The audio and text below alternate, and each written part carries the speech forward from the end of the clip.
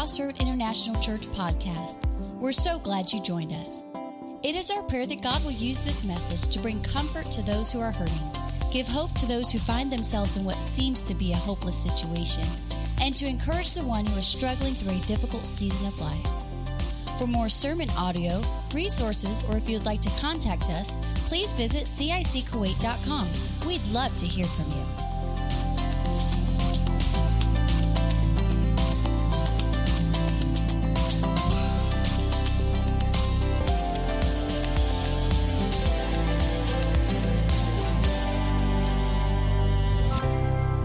Welcome to Crossroad International Church. In case you weren't sure where you were, now you know.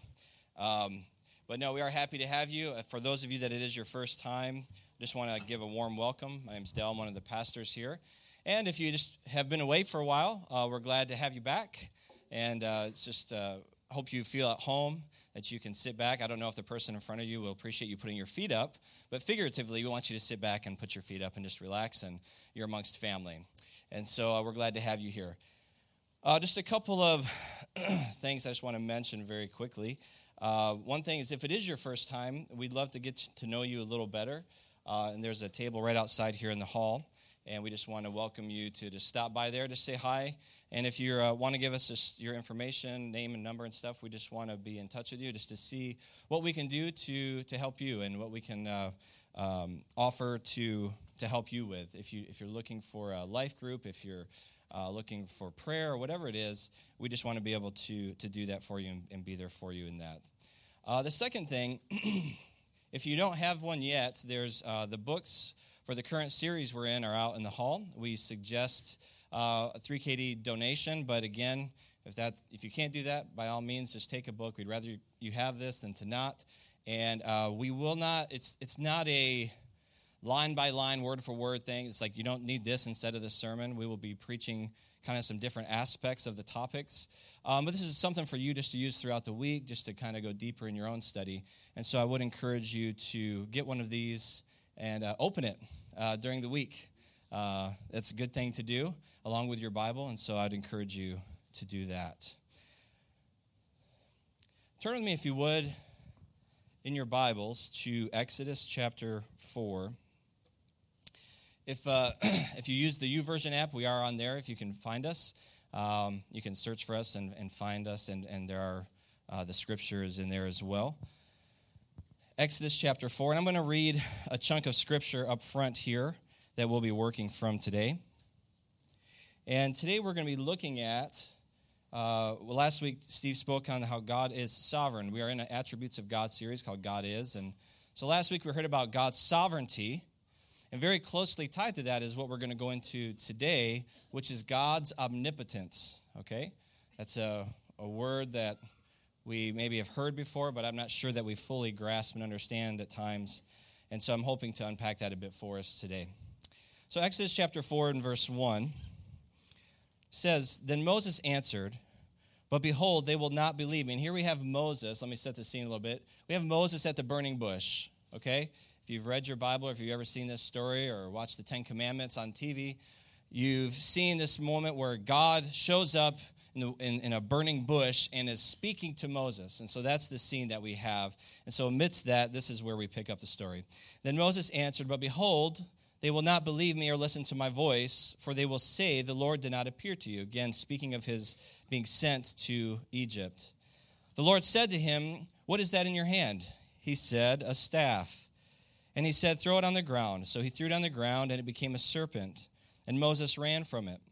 But the Lord said to Moses, put out your hand and catch it by the tail. So he put out his hand, and he caught it, and it became a staff in his hand. That they may believe that the Lord, the God of their fathers, the God of Abraham, the God of Isaac, and the God of Jacob, has appeared to you. Again, the Lord said to him, put your hand inside your cloak. And he put his hand inside his cloak, and when he took it out, behold, his hand was leprous like snow. Then God said, put your hand back inside your cloak. So he put his hand back inside his cloak, and when he took it out, behold, it was restored like the rest of his flesh. If they will not believe you, God said, or listen to the first sign, they may believe the latter sign. If they will not believe even these two signs or listen to your voice, you shall take some water from the Nile and pour it on the dry ground, and the water that you shall take from the Nile will become blood on the dry ground." But Moses said to the Lord, "O my Lord, I am not eloquent, either in the past or since you have spoken to your servant, but I am slow of speech and of tongue." Then the Lord said to him, "Who has made man's mouth? Who makes him mute or deaf or seeing or blind? Is it not I, the Lord? Now therefore go, and I will be with your mouth and teach you what you shall speak." How many of us should pray that more often? But he said, "O my Lord, please send someone else." Then the anger of the Lord was kindled against Moses, and he said, "Is there not Aaron your brother, the Levite? I know that he can speak well. Behold, he is coming out to meet you, and when he sees you, he will be glad in his heart. You shall speak to him and put the words in his mouth, and I will be with your mouth and with his mouth, and will teach you both what to do. He shall speak for you to the people, and he shall be your mouth, and you shall be as God to him. And take in your hand this staff with which you shall do the signs." So here we have this moment and this very powerful image and very powerful scene of God giving instruction to Moses. And so as we begin today, we're in this thing called God Is, this series called God Is. And learning these attributes of God and understanding who God is really helps us and really directly impacts our relationship and how we respond with what kind of image we have of God. So let me just give you a brief illustration. I need one of the kids here today. It means they're all in here. Bennett, do you want to come up here? You don't even know what you're going to do. You want to come up here? We're going to have you do a dance. It's like this. No? Okay, come here. And just stand right here. Now, Paul, can you come here? And Daniel, can you come up here? Can you come up? Yeah, Daniel. In the back, Daniel. Yep, you're the man. Come on. All right. You never know what you're going to get here when you come here. You might get picked. Come over here next to Paul, if you would. All right. So what I have here is a 100 fill coin. Now, I want us to pretend, or we don't have to pretend maybe, but that this is, my wife is named Leanna, and this is her super awesome, amazing prized possession, 100 fills. It's pretty close. 100 fills. And so let's say Leanna gives me this coin and entrusts it to me because she knows that I love her, she loves me, and she says, just take care of this coin and make sure nothing happens to it, make sure nobody steals it. And I'm like, okay. And so I take this coin and I hold on to it as tight as I can, and I'm like, I will protect this, I will keep it with my life, and no one will take this from me. But then let's say Mr. Bennett comes along. I'm a little scared, actually. Okay, you've arrived, and he's arrived. And he taps the top of his head. This could be fun. And he stands on one foot. No, so he gets here, and let's say Mr. Bennett here wants this prized possession, this beautiful little coin that's in my hand that I promised to protect, and he tries to take it. Take the coin. Go, just take it. Just take it. Seriously. Anytime, just take it. Is there confidence and faith in me right now that I can probably hold this coin, at least for a little while? Okay, because we see probably a slight size difference, at least vertically. Okay, and he's still working. So, all right. This could go on all day. All right, so go ahead and stop. Thank you, sir. Now, go ahead and give him a hand. Go ahead and sit down. You can't have a hand, actually. Let's say these two bad guys, one in a pink shirt, rolls up to me.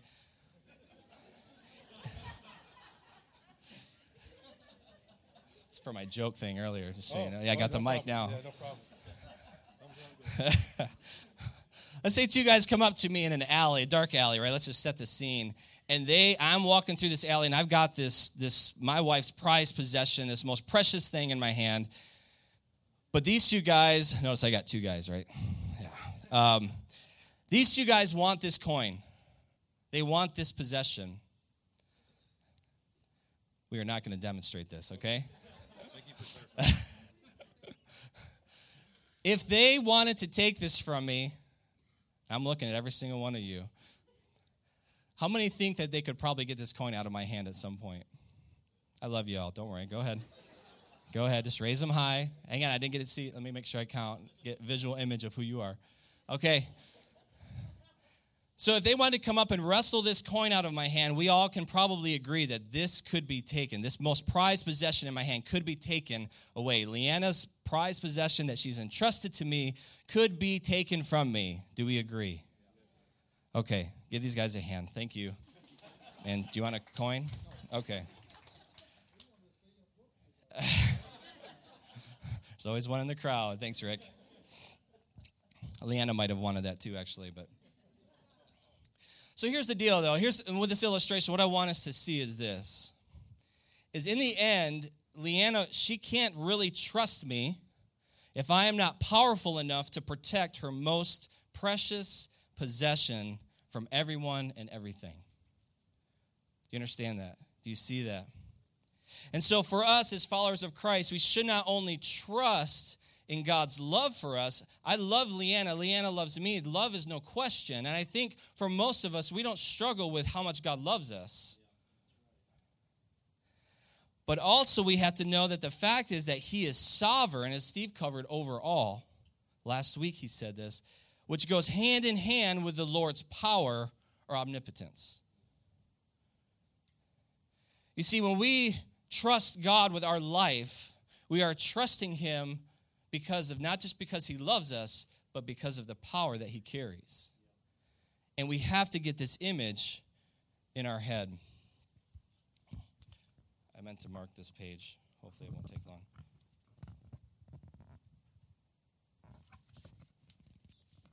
Should have tabbed these things. So I want to read a definition. I want to actually utilize this. Thank you. All right. Under lesson 3, this is the definition in your book here. It says of omnipotent. The word omnipotent is a compound consisting of the prefix omni, meaning all, and the root potent, meaning powerful, so all powerful. Put the two together and you have the literal meaning of the term God is omnipotent. That is, he is all powerful. The word almighty is used 56 times in Scripture, and all 56 refer to God. So again, God is all-powerful, omnipotent. Another way to say it is the quality of being all-powerful, normally understood as the power to perform any action that is logically possible and consistent with God's essential nature. Now, why do we say that's logically possible and consistent? Has anyone ever heard of the paradox of the stone? Okay, here's one that's just going to make your mind kind of spin a little bit. So if God is all-powerful, then can't he create a stone that is huge and gigantic? Yeah? And so he should be then, as being all-powerful, be able to create a stone that is so big that he can't lift it. But if he can't lift it, then he's not all-powerful. But if he's all-powerful, then he should be able to create a stone that's large enough and heavy enough that he can't lift. Is it hurting yet? And you just keep going around that. Well, but God, you're... No, and so that's why this definition says that's logically possible and consistent with God's essential nature. God is all-powerful. God is almighty. In Revelation 19:6, it says, and this is John the Revelator saying, "Then I heard what seemed to be the voice of a great multitude, like the roar of many waters, like the sound of mighty peals of thunder, crying out, 'Hallelujah! For the Lord our God, the Almighty, reigns. And that word almighty there is omnipotent. All right? C.H. Spurgeon says this. He says, God's power is like himself, self-existent, self-sustained. The mightiest of men cannot add so much as a shadow of increased power to the omnipotent one. He sits on no buttressed throne and leans on no assisting arms. His court is not maintained by his courtiers, nor does he borrow its splendor from his creatures. He is himself the great source and originator of all power. God is all-powerful. God is almighty. God is omnipotent. All right, you're going to hear this a lot today. Now, we can all amen very easily all day to talk about the power of God and looking at it as like an external, oh yeah, God's powerful and amazing, as it's a thing to be observed. But the thing is, how is what I want to propose to you, or in many cases, why isn't that power being lived out through us day to day?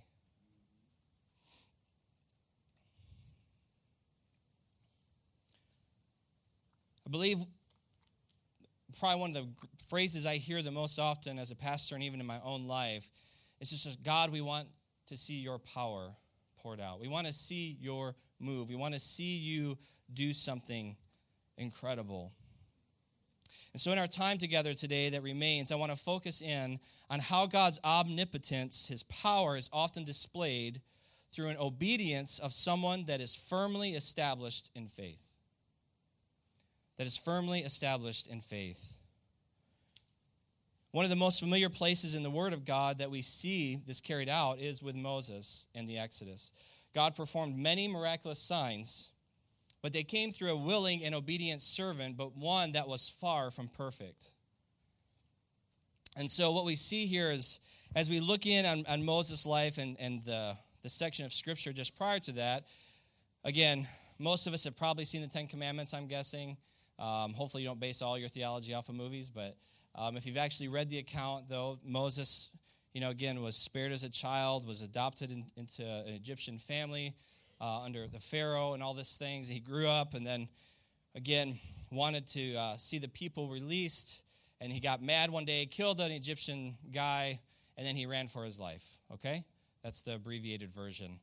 And he ran into the wilderness, and then that's where this story picks up, that we find him in the wilderness as basically a shepherd. From Pharaoh's innermost courts to out in the middle of this desert tending sheep. And he's walking along, and all of a sudden he sees this bush that appears to be burning. And he turns, and the Lord speaks to him, and he begins to have this conversation. Imagine, we can say these things, but just think about for a minute if you had this experience yourself. If there was actually a bush, or maybe it's something else that's burning, and you stop and notice, and God is like literally speaking to you verbally, like audibly, so you can hear and having a conversation. Can you put yourself in that place for a minute, how you might feel? Would anybody feel pretty small at that moment? Would anybody be somewhat afraid, probably? God tells him, take off your shoes. It's holy ground. So we need to understand and get this image in our head of what's happening. So here's God, and he's beginning to show Moses what his plan is. And again, as we picked it up there in verse 4, they're in this middle of this conversation. But prior to that, in verse 3, he's telling him, God says, come, I will send you to Pharaoh that you may bring my people, the children of Israel, out of Egypt, in verse 10. So what does God do? He gives instruction to Moses, right? Now, again, most of us sit here and, we're trying to debate if God's telling us to, speak to this person or that person. Here, God is revealing to Moses that, hey, I need you to go lead my people out of Egypt, where they've been held captive. Pretty big deal, right? Pretty big deal. And so, again, God has this thing, and he says, come, I will send you to Pharaoh that you may bring my people, the children of Israel, out of Egypt. This is God's instruction to Moses. Then in 3, verse 11, it says, but Moses says to God, Remember the scene, right? Burning bush, this whole awe, wonder. Here we are in God's presence. And here's Moses. Who am I that I should go to Pharaoh and bring the children of Israel out of Egypt? Now, I don't know what kind of father you grew up with, but there's probably somebody in your life, if you were in the military maybe or whatever, but there are people in this world, they tell you something, you don't believe, you say yes, sir, and you go, right? And so here is again Moses, and it's just funny to me that he's actually, God, do you know who I am? And so what you're seeing is Moses is presenting that he is inadequate, that Moses is inadequate to do the job. Okay? He's questioning God's decision on picking him to do it. Let's move on to verse 13. Then Moses said to God, if I come to the people of Israel and say to them, the God of your fathers has sent me to you, and they ask me, what is his name? What shall I say to them? Once again, Moses is questioning himself and his inability to be able to carry out this task. He's asking questions of God. Like, it's not just, yes, sir, I'll do it, and then I'll go, and I'm sure you will be big enough, and you will provide a way when I get there. He has all these questions. He's like running down the list in his mind with God, the Almighty. And in verse 14, God says to Moses, I am who I am. And he said, say this to the people of Israel, I am has sent me to you. Again, this is God's declaration. To be able to say, I am, we all say, I am, well, you don't say I am Dell. I say I am Dell. You say whatever, I am a banker. But God says, I am. He doesn't need anything else. Why? Because everything is held together in him. He is the I am. And so he's explaining this term, how to refer to himself, and he says, I am. That is what my name is. And moving into chapter 4. Here we go, verse 1. And Moses answers, but behold, they will not believe me or listen to my voice, for they will say, the Lord did not appear to you.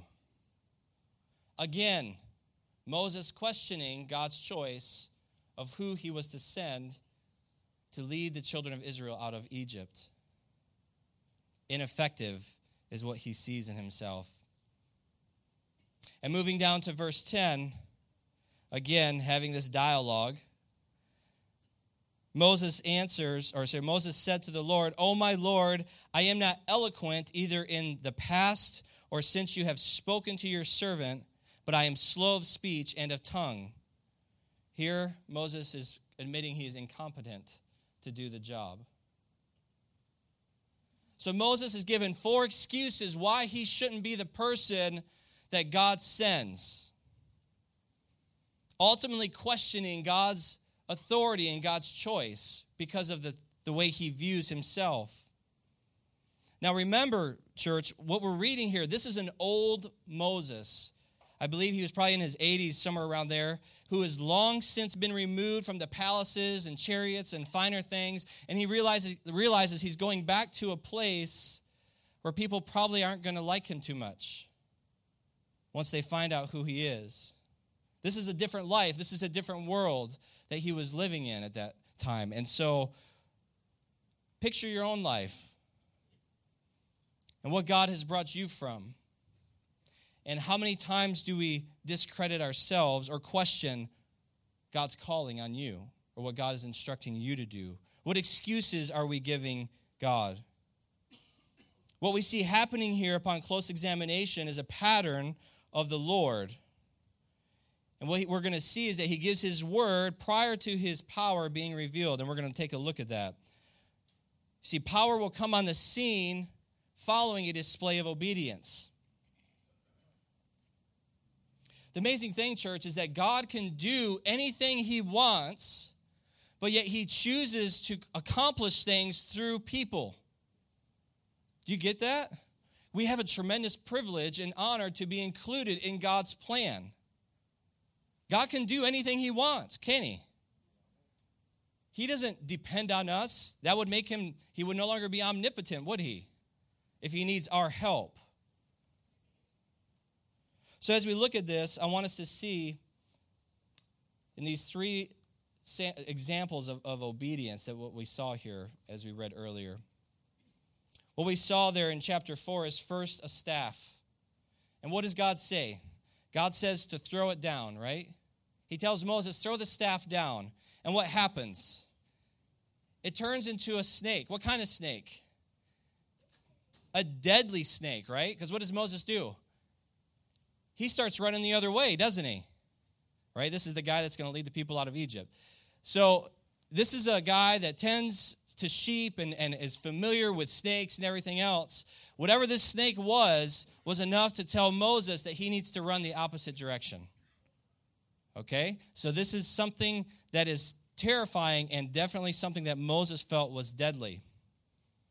And what is God's instruction to Moses in this point? Pick up the snake by what? The head? The tail. Now, I don't know if you guys remember Steve Irwin and those kinds of shows. I've watched enough shows. Correct me if I'm wrong, if any outdoorsy people. I mean, I don't particularly think that the tail is always the best place to grab a snake by. Right? I think there's some snakes they can't actually get around, but I'm not willing to try that. Every time I see anybody get a snake, what do? You grab it by what? The head, right? Everybody done this before? We've got some snakes we're going to bring, and we're going to let you try here in a second, so hope you're taking notes. But no, you grab it by the head. But here's God saying, Moses, grab the tail by the snake. It totally came out right in my mind. Grab the snake by the tail. Totally just lost my momentum. And what does Moses do? He grabs it by the tail, and what happens? It turns into a staff, doesn't it? Could God have turned it into a staff before Moses reached out for it? Sure. He could have. But he was looking for obedience on Moses' part. First to throw the staff down, and now he's in a situation where literally his life is on the line. Will you truly trust me? Grab the snake by the tail. Okay, God, finally, he's figuring it out. Moses is finally getting it right. He grabs the snake, and it turns back into a staff.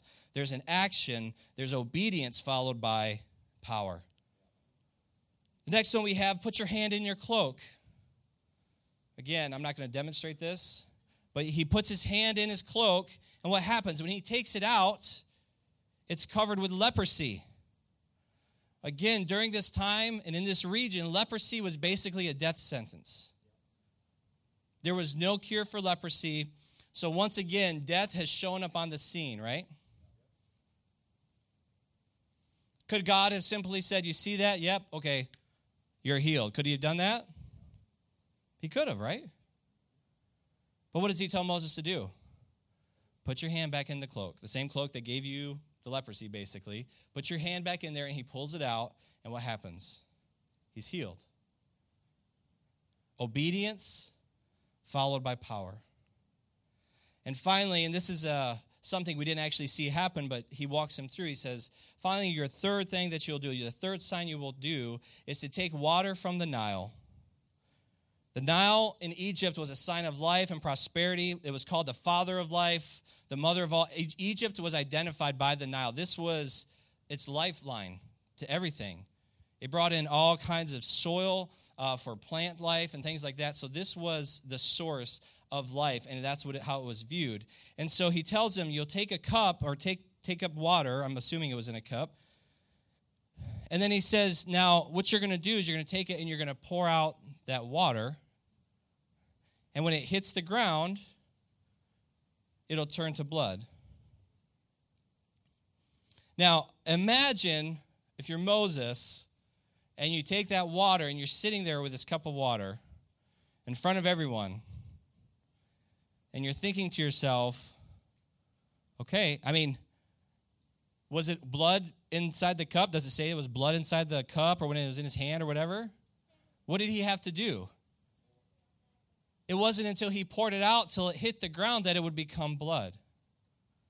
Again, God is calling from Moses obedience. And only through obedience do we see God's power revealed. So God asks Moses to do things that make absolutely no sense. Some are risky, dangerous. Others are dangerous, but obedience is always required. Obedience is always required. And here we too, in this scene here, we see Moses getting nervous as he's attempting to justify his disobedience.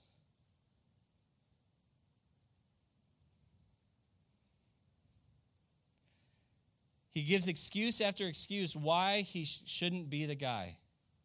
Like God made a mistake. God didn't really know what he was doing because he chose the wrong person. And so he needs to move on to somebody else. He's trying all that he can to make every excuse. Moses is using his past as an excuse to not be obedient in the present. How often do we do the same? I look across the room here today and I see many amazing, wonderful faces, and you smell pretty good. At least I don't smell anything up here. You look nice. You're put together. I think you were singing pretty well earlier from what I heard. But what's in your past that no one knows about? What did you walk into this room with today that God is asking you, he's telling you, I am calling you to do this,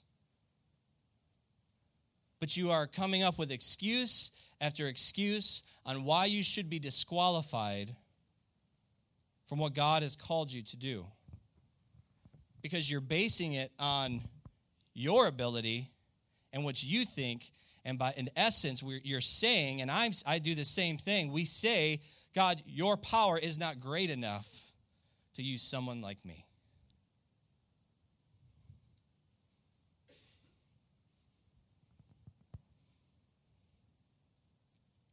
Moses here, in every practical sense, was a failure. He had education, wealth, potential. He had everything, and he ran away from it into the middle of the desert and was tending sheep. He was basically just nothing. He was lost. He was just out there doing nothing but just tending sheep. And God comes to him and calls him.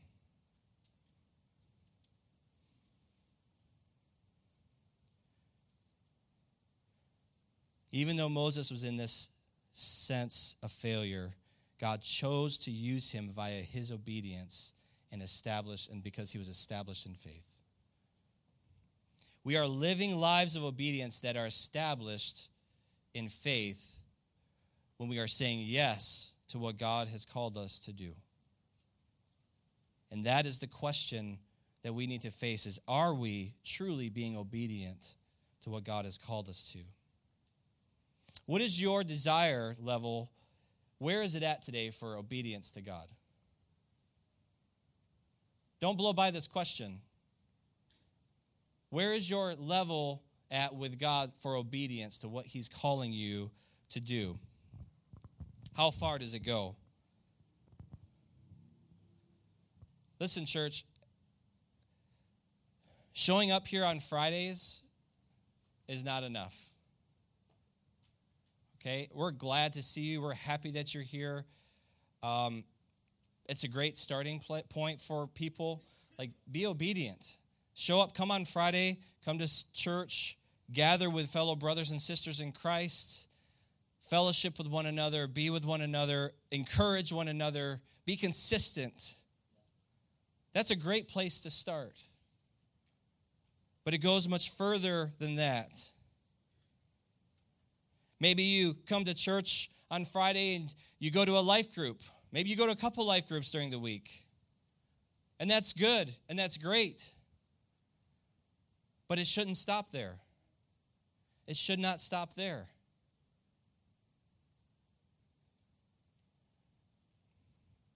Where is your obedience level today? Is your life marked by obedience outside of this place or outside of your life group? Do people around you know that you are a Christian by what you say or by how you live?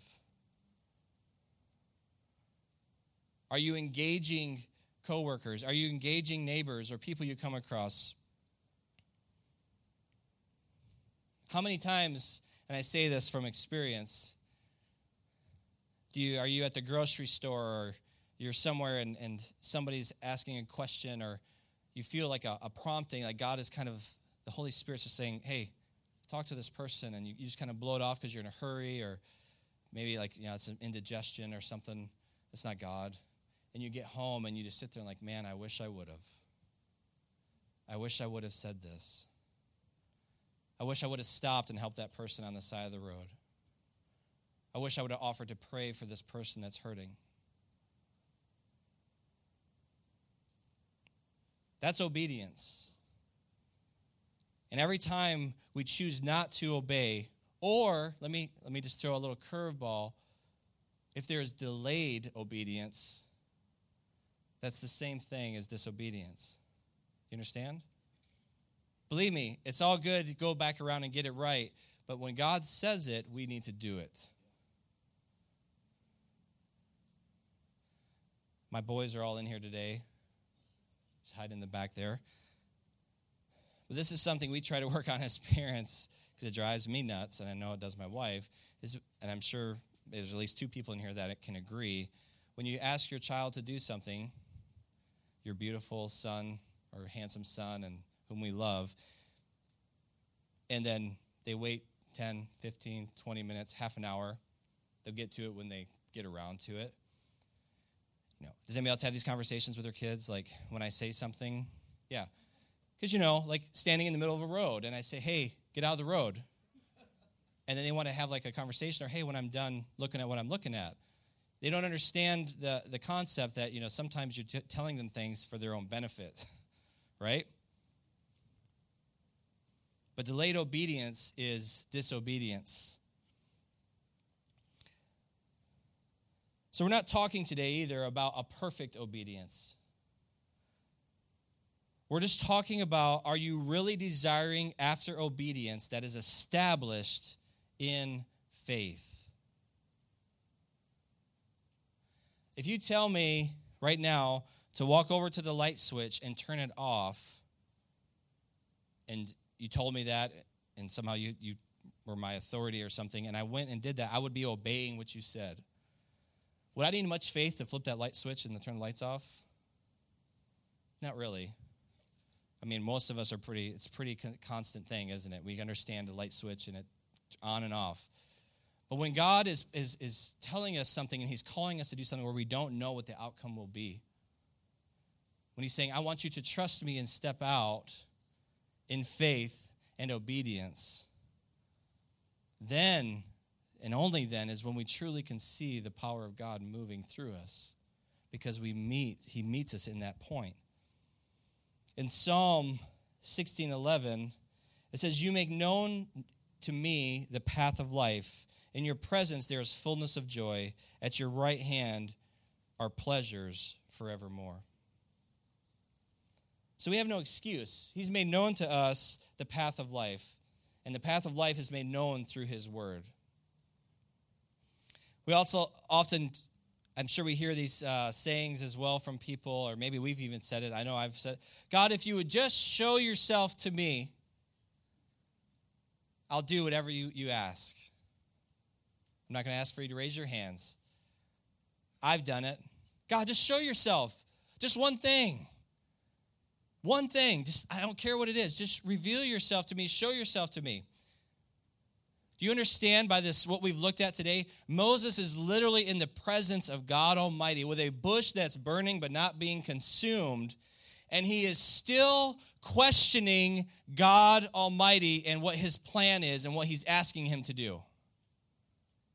By our very nature as fallen people, we will question. It doesn't matter what kind of fireworks display God put on for you. You are going to question. When he doesn't ask you, he tells you to do something that doesn't make sense here for you. Are you getting this? It doesn't matter. It doesn't matter that he is not like in your face speaking to you and you can't see, because it wouldn't matter, because you would still question what he's telling you, because if it's challenging, we don't want to do it, or we're scared of what the outcome might be. Sometimes we're afraid that we'll look like a fool in front of somebody else.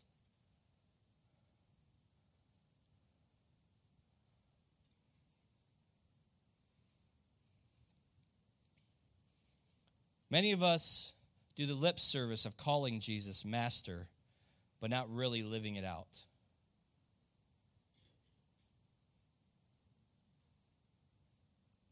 Let me tell you something interesting that maybe you haven't picked up on in the scripture here. In verses 10 and 13 of chapter 4, in verse 10 it says, "But Moses said to the Lord, 'O my Lord, I am not eloquent.' And in verse 13, he says, 'Oh my Lord, please send someone else.'" Do you know what Lord is actually translated there? It's the word Adonai. We're not talking about Jehovah now. We're talking about Moses is referring to God as Adonai. Do you know what Adonai means? I'm glad you don't, because I'm going to tell you. Adonai means sovereign master.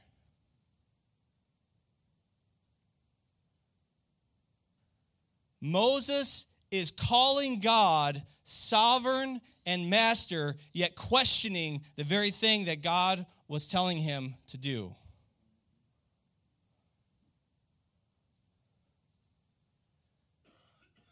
How often do we say, "Oh, God, you're my Lord.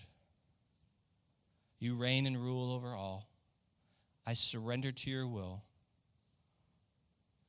Go be a missionary in Africa. I'm out. Got to go. That wasn't God." Right?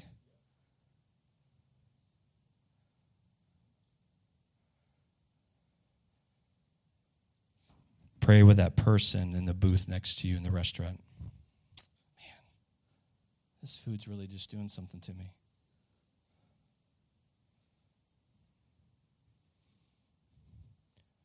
What does it look like in your life? What is it that God is telling you to do, but you're making excuse after excuse, all the while calling him Lord?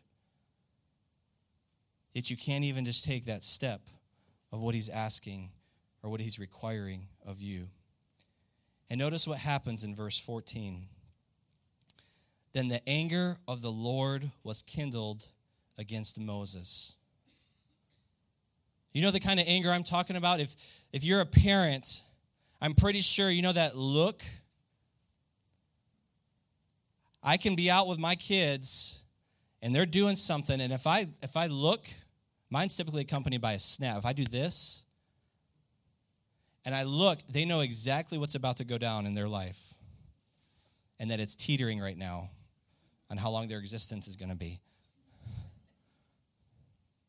This is what's happened now in this moment, is that God's anger is fueled. Why? Because of disobedience. I know this isn't like a flurry, feel-good, ice cream sandwich kind of message. This is not a fun message, but God gets angry at disobedience.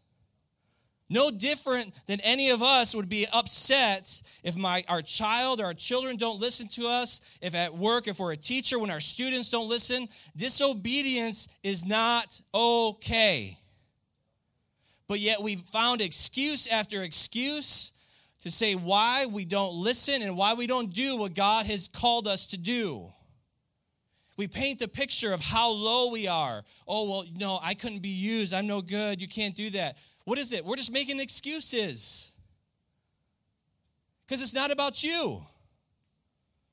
It's about God that is in you. And God that is God of this universe, God that is omnipotent, and he wants to work through you, but you have to step out and do that and let him do that. I hope 2 people, 3 people are getting this today. Don't let your past disqualify your future, because it's not about you. Nowhere in this passage of Scripture, show me one place you can't, where God is saying, "Oh, it's okay, Moses. You're number 1. You're awesome. It's okay, buddy." What does he say? He said, no, he gets angry. Why? Because it's making the focus on you and what you can't do rather than how big your God is and what I can do. Somebody better say amen to that. When will we start stepping out and watching God's power move through our faith and through our obedience?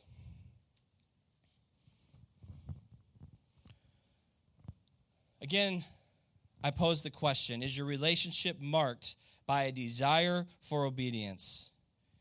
And I'm going to close with two questions. The first question I want to ask today is, do you have a relationship with this God? Have you said yes to Jesus and made him Lord of your life? That's question number one. And if you haven't, we can pray with you. We can show you exactly how we would love to introduce you to Jesus today.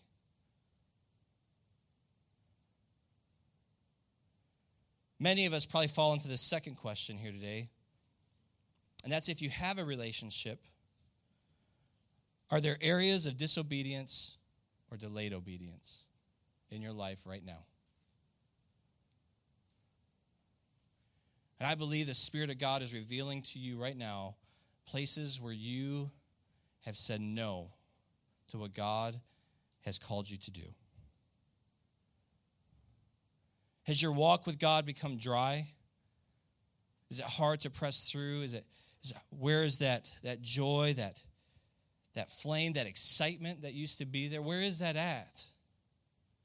A lot of times, if you back up and you ask God and you pray, he'll show you exactly where there was that moment where you said, no, it's not for me. I'm not going to go that way. But the good news is there's forgiveness. The good news is that God is big enough, and God still wants to use you today. So many Christians want desperately to see the power of God in their lives, but they don't want to commit to the obedience that will obtain it. You want to see God move mightily? Then be obedient. And I promise you will experience things that you never thought possible. You will experience new depths in your walk with God that you never knew existed. But it comes through our obedience. Most of us are not going to be called to lead a people out of a country holding them captive. Okay? But we are called to share the gospel with people that we come across every day. You don't have to pray about that, I promise you. You don't got to ask for God's direction and leading and guidance, and you don't have to put a fleece out or whatever on if you should share the gospel with somebody. If you're going to make a mistake, share the gospel, all right? If you're going to default to something, share the gospel. Do you understand? That is what we're called to do, is share and proclaim the good news. We're called to give. We're called to give. Not just money to the church, that's part of it, but we're called to, again, give of our lives. We're supposed to give freely to others. When we see a need, and if we can meet it with somebody, then we do that. We're generous to people. We show the love of Christ to people. And we serve. Again, see, that's the church. These are just places to be able to function and do these types of things. Can you give? Yes, you can. Can you serve? Sure, you can. But this also carries out of here. It's not just on a Friday. How are you serving that person next to you at work? Maybe somebody's been in the hospital and they can't, and you need to take them a meal. Are you serving them? Are you showing them the love of Christ by just being there? So many of us are living lives devoid of the power of God, because we say that we believe God is omnipotent, all-powerful with our mouth, but demonstrate our lack of action and disobedience that we don't really believe it. We demonstrate through a lack of action and disobedience that we don't really believe it. Would you bow your heads as we prepare to wrap up the service here?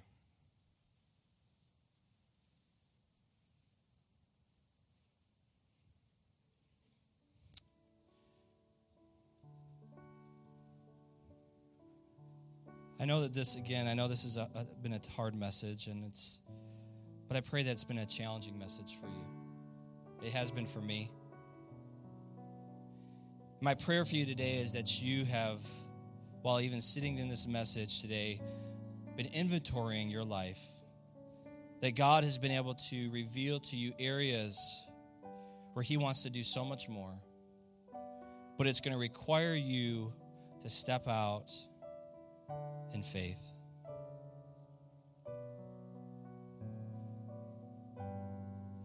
See, we can talk all day till we're blue in the face about how awesome and powerful God is and how he's omnipotent, but how much greater it is to actually experience that in real life. And it only comes through faith and obedience. God is all powerful. We can see it. We look around this world. We see it in nature. We see it in the stars, the way they're hung through the sky and this universe, and just how amazingly awesome God is in that. But perhaps even the greatest thing is that he wants to use you and he wants to use me to accomplish his plan. Again, God could have shown up to Pharaoh and said, "Release my people." He could have done it himself, but he called a man that was in the middle of the desert tending sheep, who had all but failed, who everything had been closed, the book had been closed, the chapter had been written. Yet God said, "I have something for you to do, and I need you to step out and do it."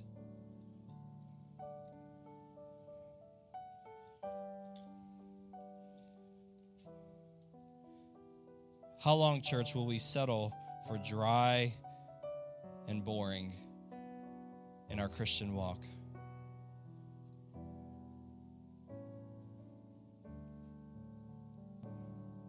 I want to encourage you today, don't walk out of here and let it just be left and fall flat on its face here in this place. Go home today. Through this week, I want you to come back over and over. I want you to go and address those areas immediately and keep going and deal with it and get it right with God. And I want you to take note on what God does when you step out in those areas. Let me pray for you. Heavenly Father, we thank you for today. God, I thank you for your word. God, I thank you for just how awesome, again, and how powerful you are. God, forgive us, Lord. Forgive us where we have disqualified ourselves just on us. While it's true that we have shortcomings and have made mistakes, Lord, when we do that, when we say, no, we can't do what you've called us to do, we are discrediting you, ultimately. That you're not big enough, that you're not great enough. But the reality is, through Christ's death on the cross, in the shedding of his blood, we have been found righteous, and we have been made whole. Forgive us, Lord, where we delay in our obedience. God, forgive us of the opportunities we've missed to share the good news with somebody. Forgive us, Lord, where we've reduced you to something much less than you truly are. God, I pray for each person here today that you give a renewed vision of who you are. Let our eyes go from ourselves to who you are and how great you are.